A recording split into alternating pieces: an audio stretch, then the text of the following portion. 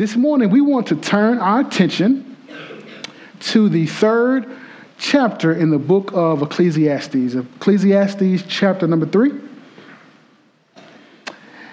And the scripture simply declares, "For everything there is a season and a time for every matter under heaven, a time to be born and a time to die, a time to plant and a time to pluck what is planted, a time to kill and a time to heal, a time to break down and a time to build up, a time to weep and a time to laugh, a time to mourn and a time to dance, a time to cast away stones and a time to gather stones together, a time to embrace and a time to refrain from embracing, a time to seek and a time to lose, a time to keep and a time to cast away, a time to tear and a time to sow, a time to keep silence and a time to speak, a time to love and a time to hate, a time for war and a time for peace.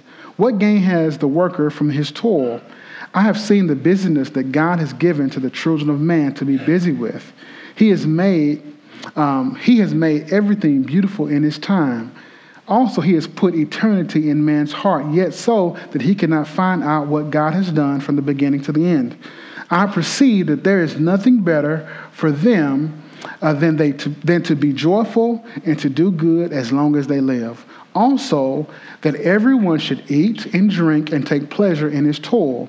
This is God's gift to man. I perceive that whatever God does endures forever. Nothing can be added to it nor taken from it. God has done it so that people fear before him.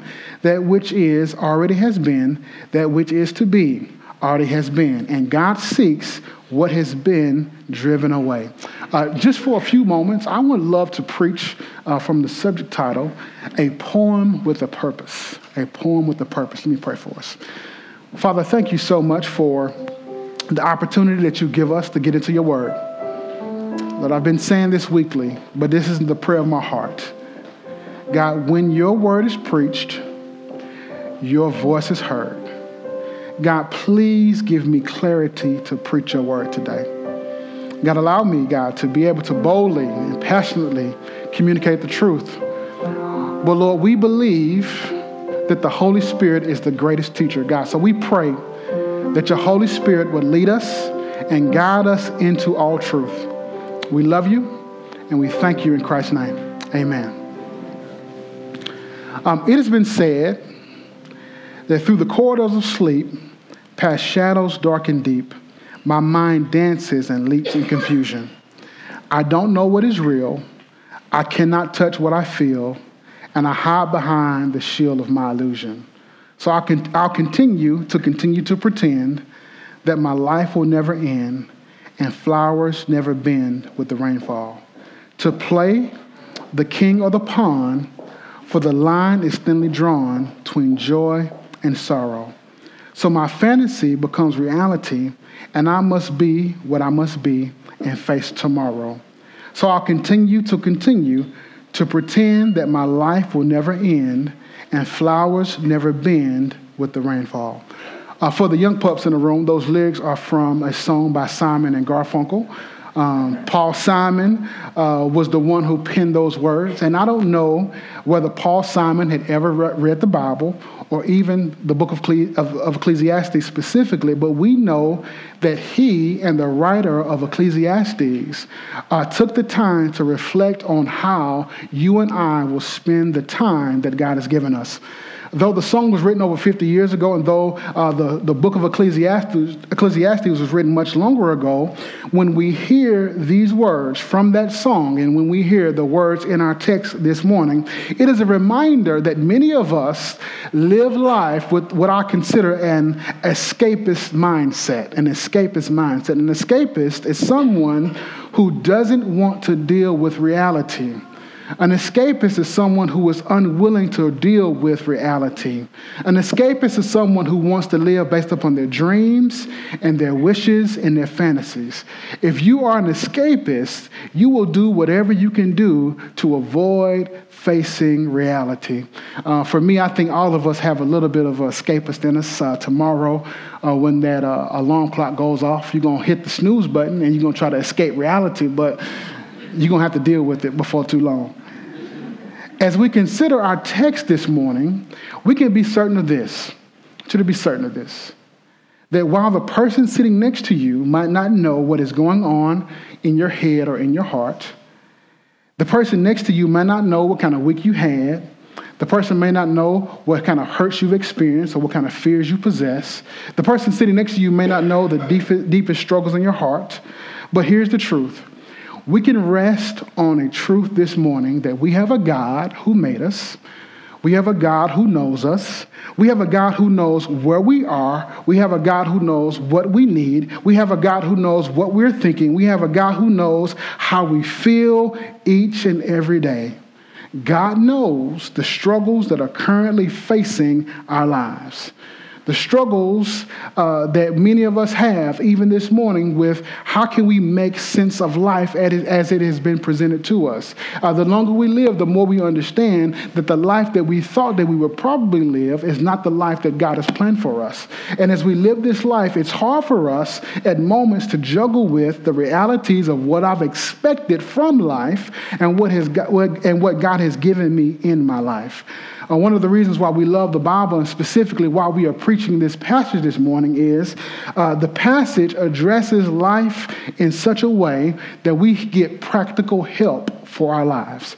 I love it because it addresses the text in such a way that it brings into account the fact that some of us are single and struggling with us. It brings into account my marital status. It brings into account my work status. It brings into account my pursuit for the job. It brings into account my desire for the marriage. It brings into account my desire for the children. It brings into account every aspect of my life. And when you see the text, it also brings up the reality that there can be frustrations in my life. I love the text because in a very specific way, it addresses past disappointments and even future doubts because it allows us to see how we have been called to live a life that is ultimately pleasing to God. When you look at our text, we see a very clear reminder, or we see a very clear warning that you and I must get past living a life that is secluded and cut off from God's truth. When you think about it from this perspective, you and I will always be an open book to God. You may have figured out how to put on your Sunday best. You may have figured out how to fake it till you make it. You may have figured out how to play the game. But to God, we will always be an open book. I like to look at it this way, that God is in heaven looking down at me saying, I know you. This is kind of how I talk to myself. Like, God is like, I know you, bro. I know your struggles. I know your desires. I know your fears, your weaknesses, the things that make you excited. I know every aspect of your life. Not just the Sunday morning Thomas, not just the professional person that you meet on campus, but God sees me, God knows me, and God knows everything that my heart desires. I want to go out on just a tangent quickly and simply say that since God knows us, there's no reason for me to try to be something that I'm not. Since God sees every aspect of my life, and since God has invited me to live the abundant life, we must accept that one of the greatest blessings in a relationship with Christ is that I am fully accepted by God, meaning that I don't have to perform for God. I don't have to impress God, but God is simply waiting that I trust him at a deeper level. I'm going to say it again.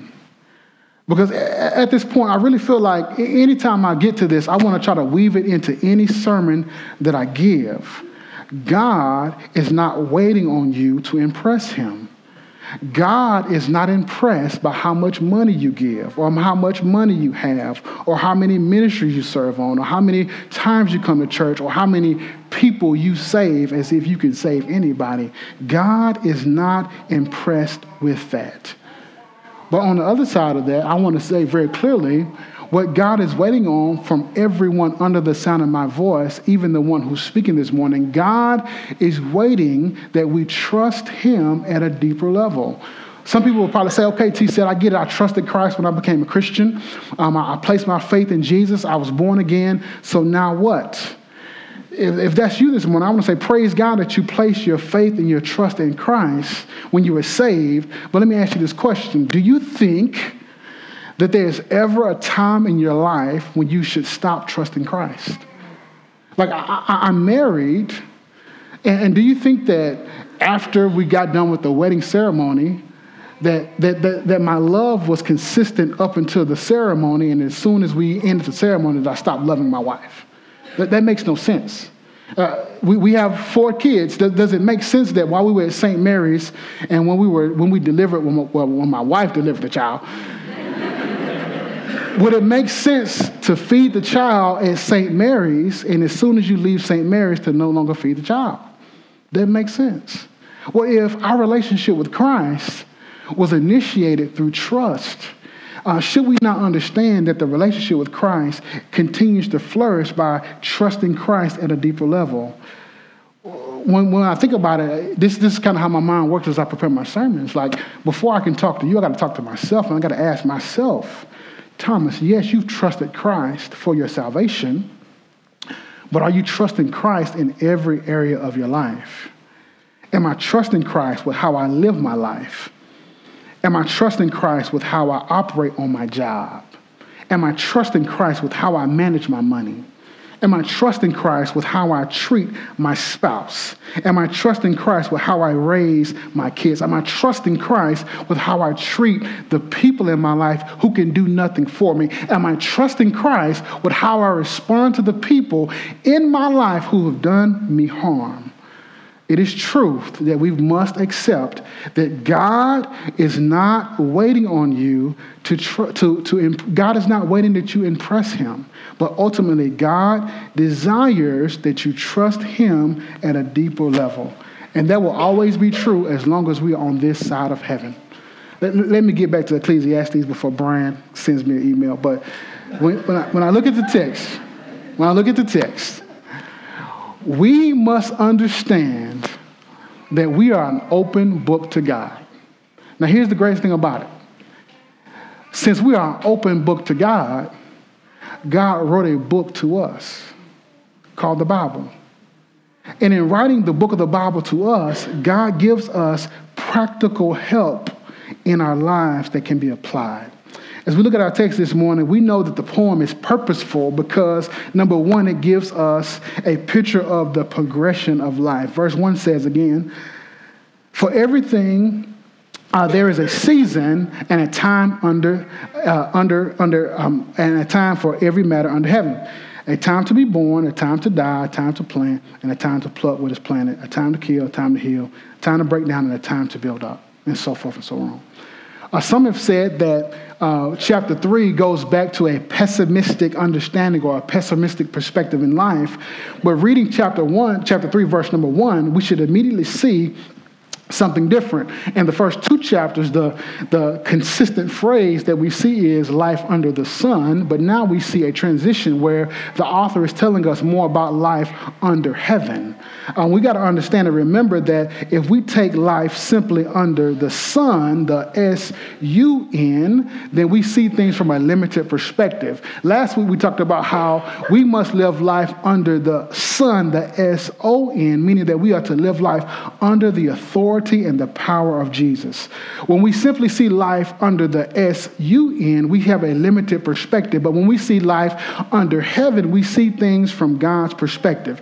I love the author because he unpacks a very powerful truth for us in verses 1 through 8. He essentially is telling us that God reigns and rules over every aspect of life. When you read the first 8 verses, we must conclude that the words are not just poetic, but they are are powerful because they give us a reminder of the sovereignty of God.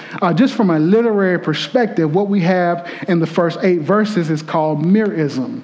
It's called merism. It is a figure of speech where two polarities make up a whole, taking everything into account. Look at it from this perspective. Taking birth to death comprises the whole of human existence. Taking weeping and laughter covers the full range of human emotion. There is a comprehensive list. There are 14 things that are mentioned, which are 14 is 277 biblically is the number of perfection. So really you see a picture of a perfect and complete life that the section addresses. Everything from birth to death, from war to peace, and everything in between. What the first 8 verses are essentially communicating to us is that God is in control. It's trying to remind us that there is not an aspect of your life where God is not in control of it. God knows when you're going to graduate, when you're going to take the job, when you're going to retire. God has everything under control from the cradle to the grave. Life's timetable, catch this, is controlled by God. Now, some of us, we would prefer a God or a deity that is one-dimensional. We prefer to think about God as just giving us the good, and then all that bad stuff comes from the devil, right? We don't want to even consider the fact that God would allow someone to die. We don't want to even consider the fact that God would allow me to lose my job. We don't want to consider the fact that God would allow certain things to mold me and shape me. Rather than seeing God as sovereign, we want to just see God as doing the planting and the building, but we don't want to see God doing the uprooting and the tearing down. We must understand as we mature in our faith that God is not either or, but God is both and, depending upon his divine timetable. It's at this point that we get a little uncomfortable because everybody under the sound of my voice wants to be in control.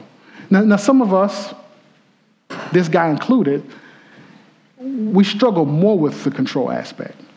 But there's not a person under my voice who does not struggle on some level with wanting to be in control. And the first 8 verses are just a reminder that God is in control.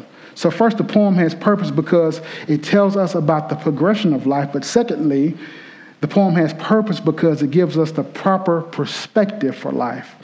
Verse 9 says, "What gain has the worker from his toil? I have seen the business that God has given to the children of man to be busy with." As we study the passage, I believe that it is extremely important and helpful for me to say that simply accepting that God is in control does not necessarily mean we will always understand or appreciate God's timing. I'm going to say it again, it's important. I want to say, just because we accept that God is in control, that does not necessarily mean we will always understand or appreciate his timing. This means that there are times in my life where God is in control and I don't always understand what God's doing. There are times in my life where I know God is in control and it could seem as if God is not doing what I want him to do. There are times in my life where I will be torn between a God who is in control and also frustrated with how life is playing out. In our text, it is affirming the beautiness of God being sovereign over time, but it is also, and this is why I love the Bible, it is addressing a dilemma that we all face. Go with me to verse 11 one more time. The B portion says, "Also, he has put eternity in man's heart, yet so he cannot find out what God has done from the beginning to the end." Here the author finds himself caught between time and eternity. On one hand, God has put eternity in our hearts. We were made to live forever. We were made to live in unending fellowship with God. Many of the most precious promises from God are promises that are everlasting, from an everlasting God who has given us an everlasting covenant. And God keeps his covenant promises because he was faithful to restore what was broken through the blood of Jesus. And while it is true that we have been blessed with Jesus, the trouble that we have and the trouble that we face is still a real reality. There is a gap between what God has promised and what we will experience. Theologians talk about the already and the not yet. We are already saved, we are already redeemed, but we are not yet where we will one day be when we get to heaven. The eternity in our hearts gives us, the fact that God has placed eternity on our heart, it gives us a deep desire to know what God has done and what God is currently doing. There's a quote by Walter Kaiser that says, each of us is born with a deep-seated desire, and I think it's on the screen, a compulsive drive to know the character, composition, and meaning of the world, and to discern its purpose and destiny. But as finite creatures living in a finite world, there are so many things that we will never truly be able to understand. And since we can't always understand every aspect of life, it is easy to become frustrated in life. And as we deal with these frustrations, we must understand that the frustration is the result of a God-given burden. God was intentional by making everything beautiful. When God created the world, it was perfect. When God created man, we were in a perfect state. When God created us, we were created in his image, but now we live in a broken world. And now, since we live in a broken world, we have to deal with unfulfillment and lack of purpose. In terms of fulfilling your purpose, I want to say this very clearly. There is no relationship that is man-made. There is nothing on this earth apart from God that will fulfill your purpose, that will give you satisfaction, that will give you fulfillment. It won't be found in a spouse or a child or a lover or a title or an experience or a goal or a status. None of those things will be able to satisfy us, and none of those things will be able to give us purpose. Even religious activities will not fulfill the deepest longings of our heart. The issue is that many of us, myself, I'm preaching to myself, Thomas Settles tries to address the burden that God has given me with things that will never be able to satisfy me. Not only, I said this a couple weeks ago, a better version of you is not going to make you happy, but a greater experience in life will not make you happy. Better use of your time is not going to make you fulfilled. So rather than trying to cope with life by laughing more or drinking more or achieving more or trying to fulfill myself more, I got to be reminded that I was created for eternity. I was created to be in God's presence. I will always be, hear this, I will always be unsatisfied as long as I'm apart from God. I will always wrestle with uneasiness and frustration as long as I am not living in fellowship with God. That is why John 17:3, very simple verse says, "And this is eternal life, that they know you, the only true God, and Jesus Christ, whom you have sent." Purpose in life, hear this very clearly, is found in knowing God and making God known. Purpose is not found in finding and taking a Myers-Briggs test and getting the job that you want. Purpose is not found in winning a certain accomplishment. Purpose is not found in a certain marital status. Purpose is not found in living in a certain neighborhood. Purpose is not found in driving a certain car. Purpose is not found apart from God. And when you look at the text, it should not surprise us that when I say we, I'm talking about Thomas, when I intentionally turn away from God and I look to the world for substitutes, I should not be surprised that I end up being frustrated in every aspect of my life. It should not surprise me when I choose to turn away from God, who is in the light, and I end up being frustrated with the darkness of my life. I want to be very clear here. It should not surprise me when I choose to be disobedient to God and when I'm unable to be in fellowship with God because of unrepentant sin, Catch this. Because of my disobedience to God and my lack of fellowship with God, I end up being frustrated with God and frustrated with life. Why? Because I was created to know God. And I was created to make God known. And catch this. If I reject that, I'm accepting a life that will lack purpose and fulfillment and peace. Since I'm here, let me just go ahead and just step on in it this morning. If I'm at home and I choose to get on the computer and I type something in the search engine that I know is disobedient to God, the result is going to be lack of fulfillment and frustration. It shouldn't surprise me when the scriptures tell me to love my wife like Christ loved the church, and rather than loving her, I'm rude to her.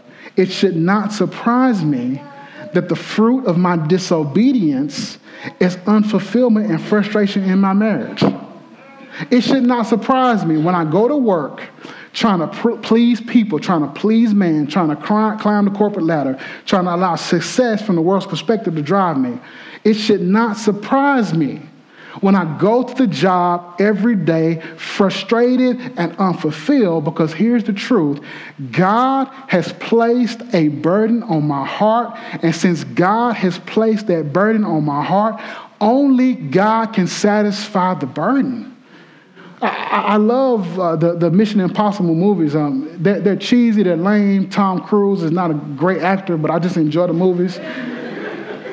It never fails there. There's going to be a part of the movie where there's going to be some kind of special encryption, and they can't get the encryption. They're going to find a substitute to be able to break the encryption, right? If the encryption needs a voice, they're going to find a substitute. If the encryption needs a body scan, they're going to find a substitute. If it needs a retina scan, they're going to find a substitute. In the movie, whatever they got to do, they will always find the substitute. And I want to help us all this morning. I want to say very clearly, the burden that God has laid upon us will never be addressed by any man-made substitute. Satan tries his best to get us to think that the substitutes of life will satisfy us. But the substitutes will never replace God. Satan will have you think that sex is going to break the encryption. The relationship is going to break the encryption. A better version of me is going to break the encryption. A better job is going to break the encryption. A more fulfilling career is going to break the encryption.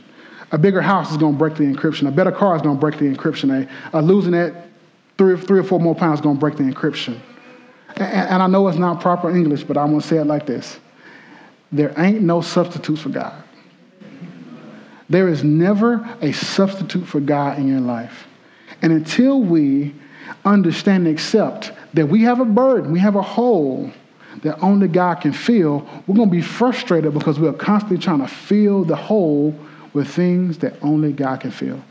On another level, as a believer, as a Christian, when you get to class tomorrow, get to work tomorrow, this is why we should show grace to people.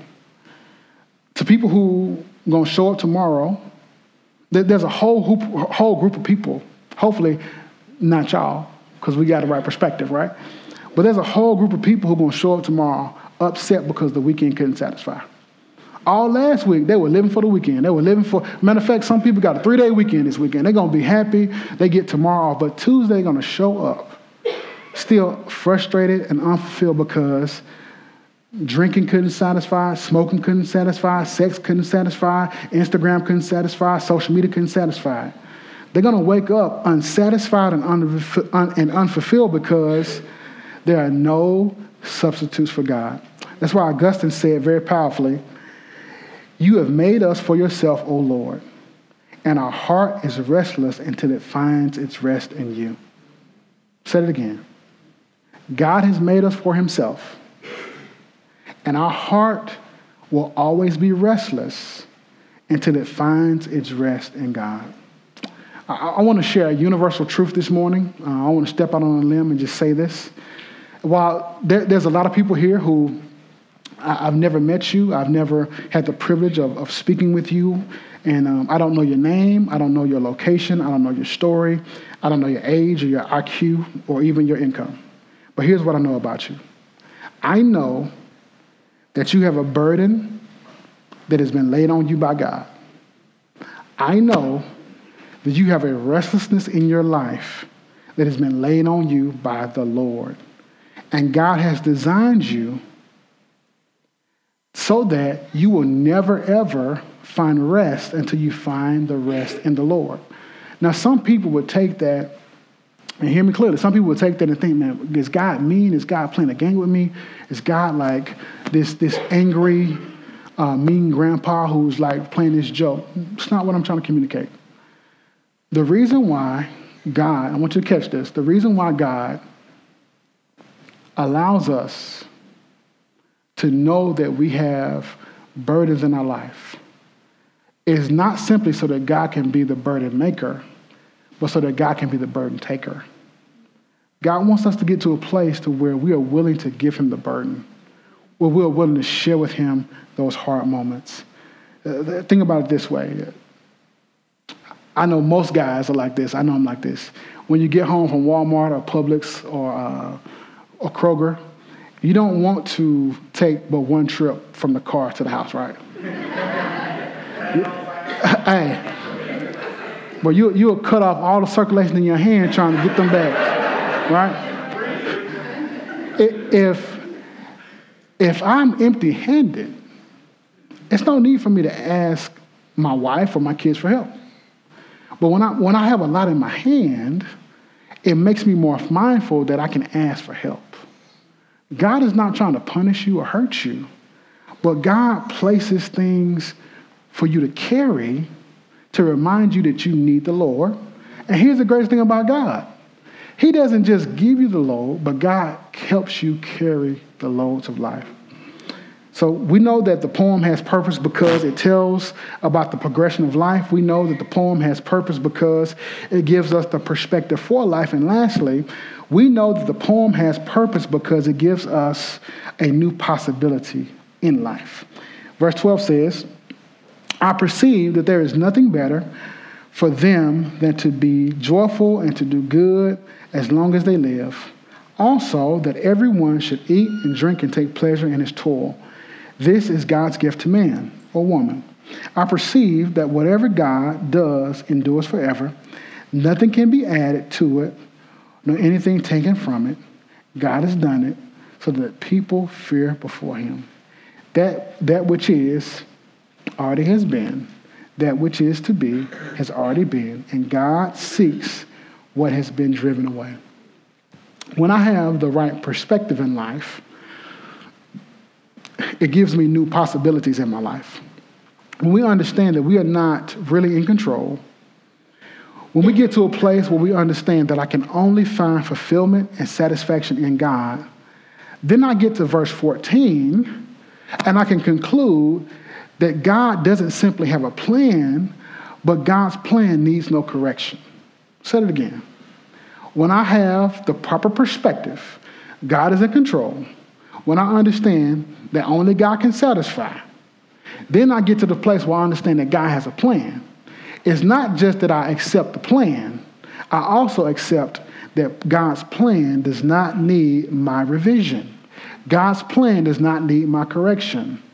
So that means if God's plan for me in this season of life is to be single, it does not need correction. If God's plan for me in this season of my life means that I am not in a job that I desire, that's okay for me. If God's plan is that I stay in Athens and I know I want to leave, I know I want to get out of here, or if my plan is I want to stay in Athens forever, but God is calling me away, as long as we figure out what God's plan is, it's okay and it does not need any correction. When I get to the place in my life where I can trust God's plan, then it really doesn't matter what we do. When I have the attitude that I am finite and insignificant apart from God, I come to understand that my significance will always be found in Christ. I come to understand that my significance is not in what I do or I don't do. My identity doesn't come in my job, but my identity comes from the one who gave his life for me. And when I understand that Christ gave his life for me, then I begin to understand that I don't exist for myself, but I exist for one who is bigger than myself. If life is about self, I will be frustrated, I will be upset, I will be held hostage with this unfortunate reality of trying to find satisfaction in the darkness. But if I find my satisfaction and purpose in God, life won't be easy, and God won't give me whatever I want, but my life will have purpose, and my life will be lived to accept a glorious invitation from the Lord. Verse 12 says, I perceived that there was nothing better for them than to be joyful and to do good as long as they live.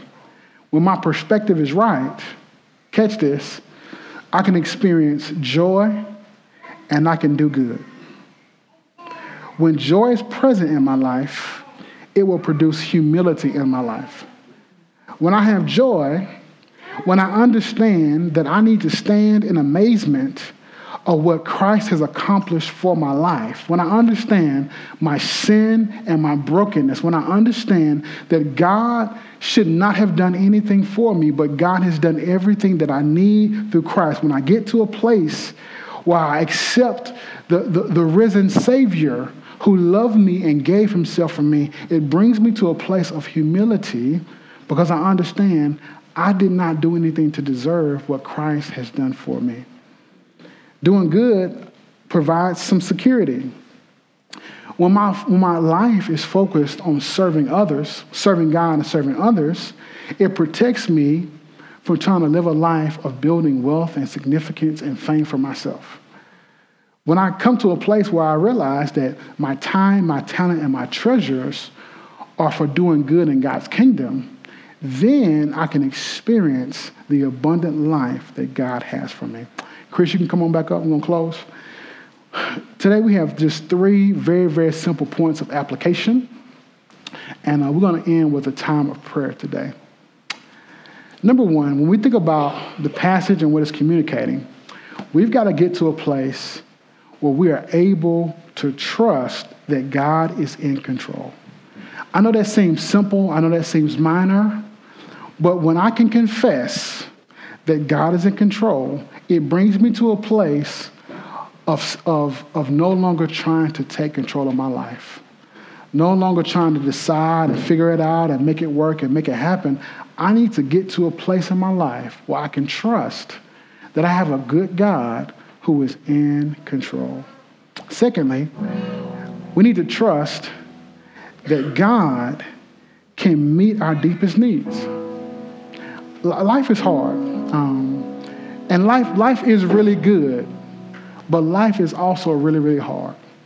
I think sometimes in church we get to this place where we don't want to let our guard down. We don't want to let them see you sweat. We don't want people to see us struggle. But I hope this is a place where we can be honest about our struggles. Hope this is a place where we can be real about frustrations with life, frustrations with God. Because if we just show up and put on the mask and smile and we leave out of here, we'll be broken and we'll be empty.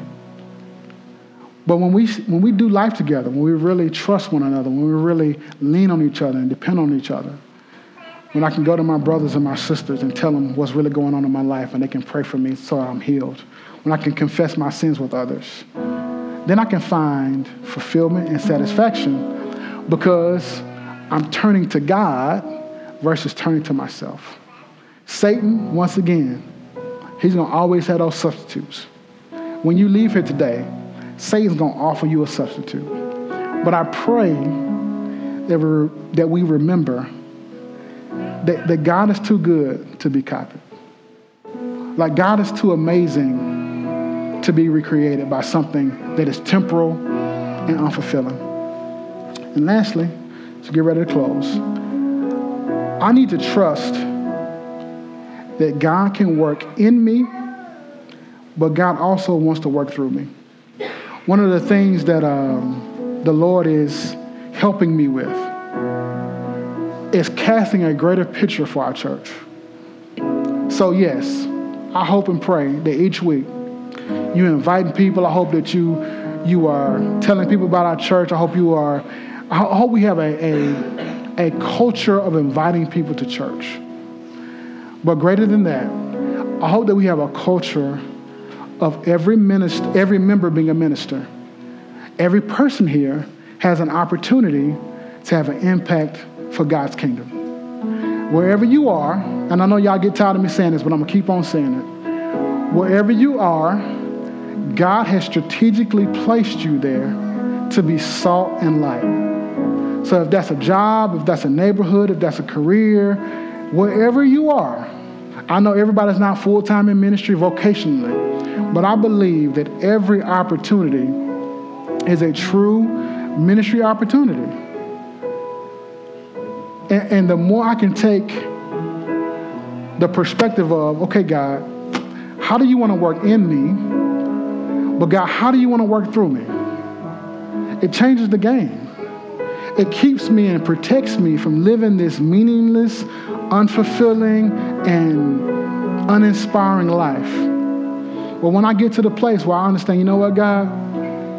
That person that's in my study group, that person that's on my kids' ball team, that person who's as a coworker on my job, God, is that a person that you want me to share the gospel with? God, is that a person you want me to disciple? God, is that a person who maybe needs some prayer? Maybe their kids don't go to church. Maybe I can take their kids to church and love their kids well, and in loving their kids well, I'm loving the parents well. I don't know what that looks like, but I believe that we all have the responsibility to not just bring them to church and not just bring them to hear Thomas, but I really believe that God wants to use you right where you are. And when I think about that, that gets me excited. It gets me excited because we want to see the gospel of Jesus transform every aspect of life in every part of the world. And if that's going to happen, it's not going to happen by people just hearing from me, but it's going to happen by you living out the mission and the vision of Christ.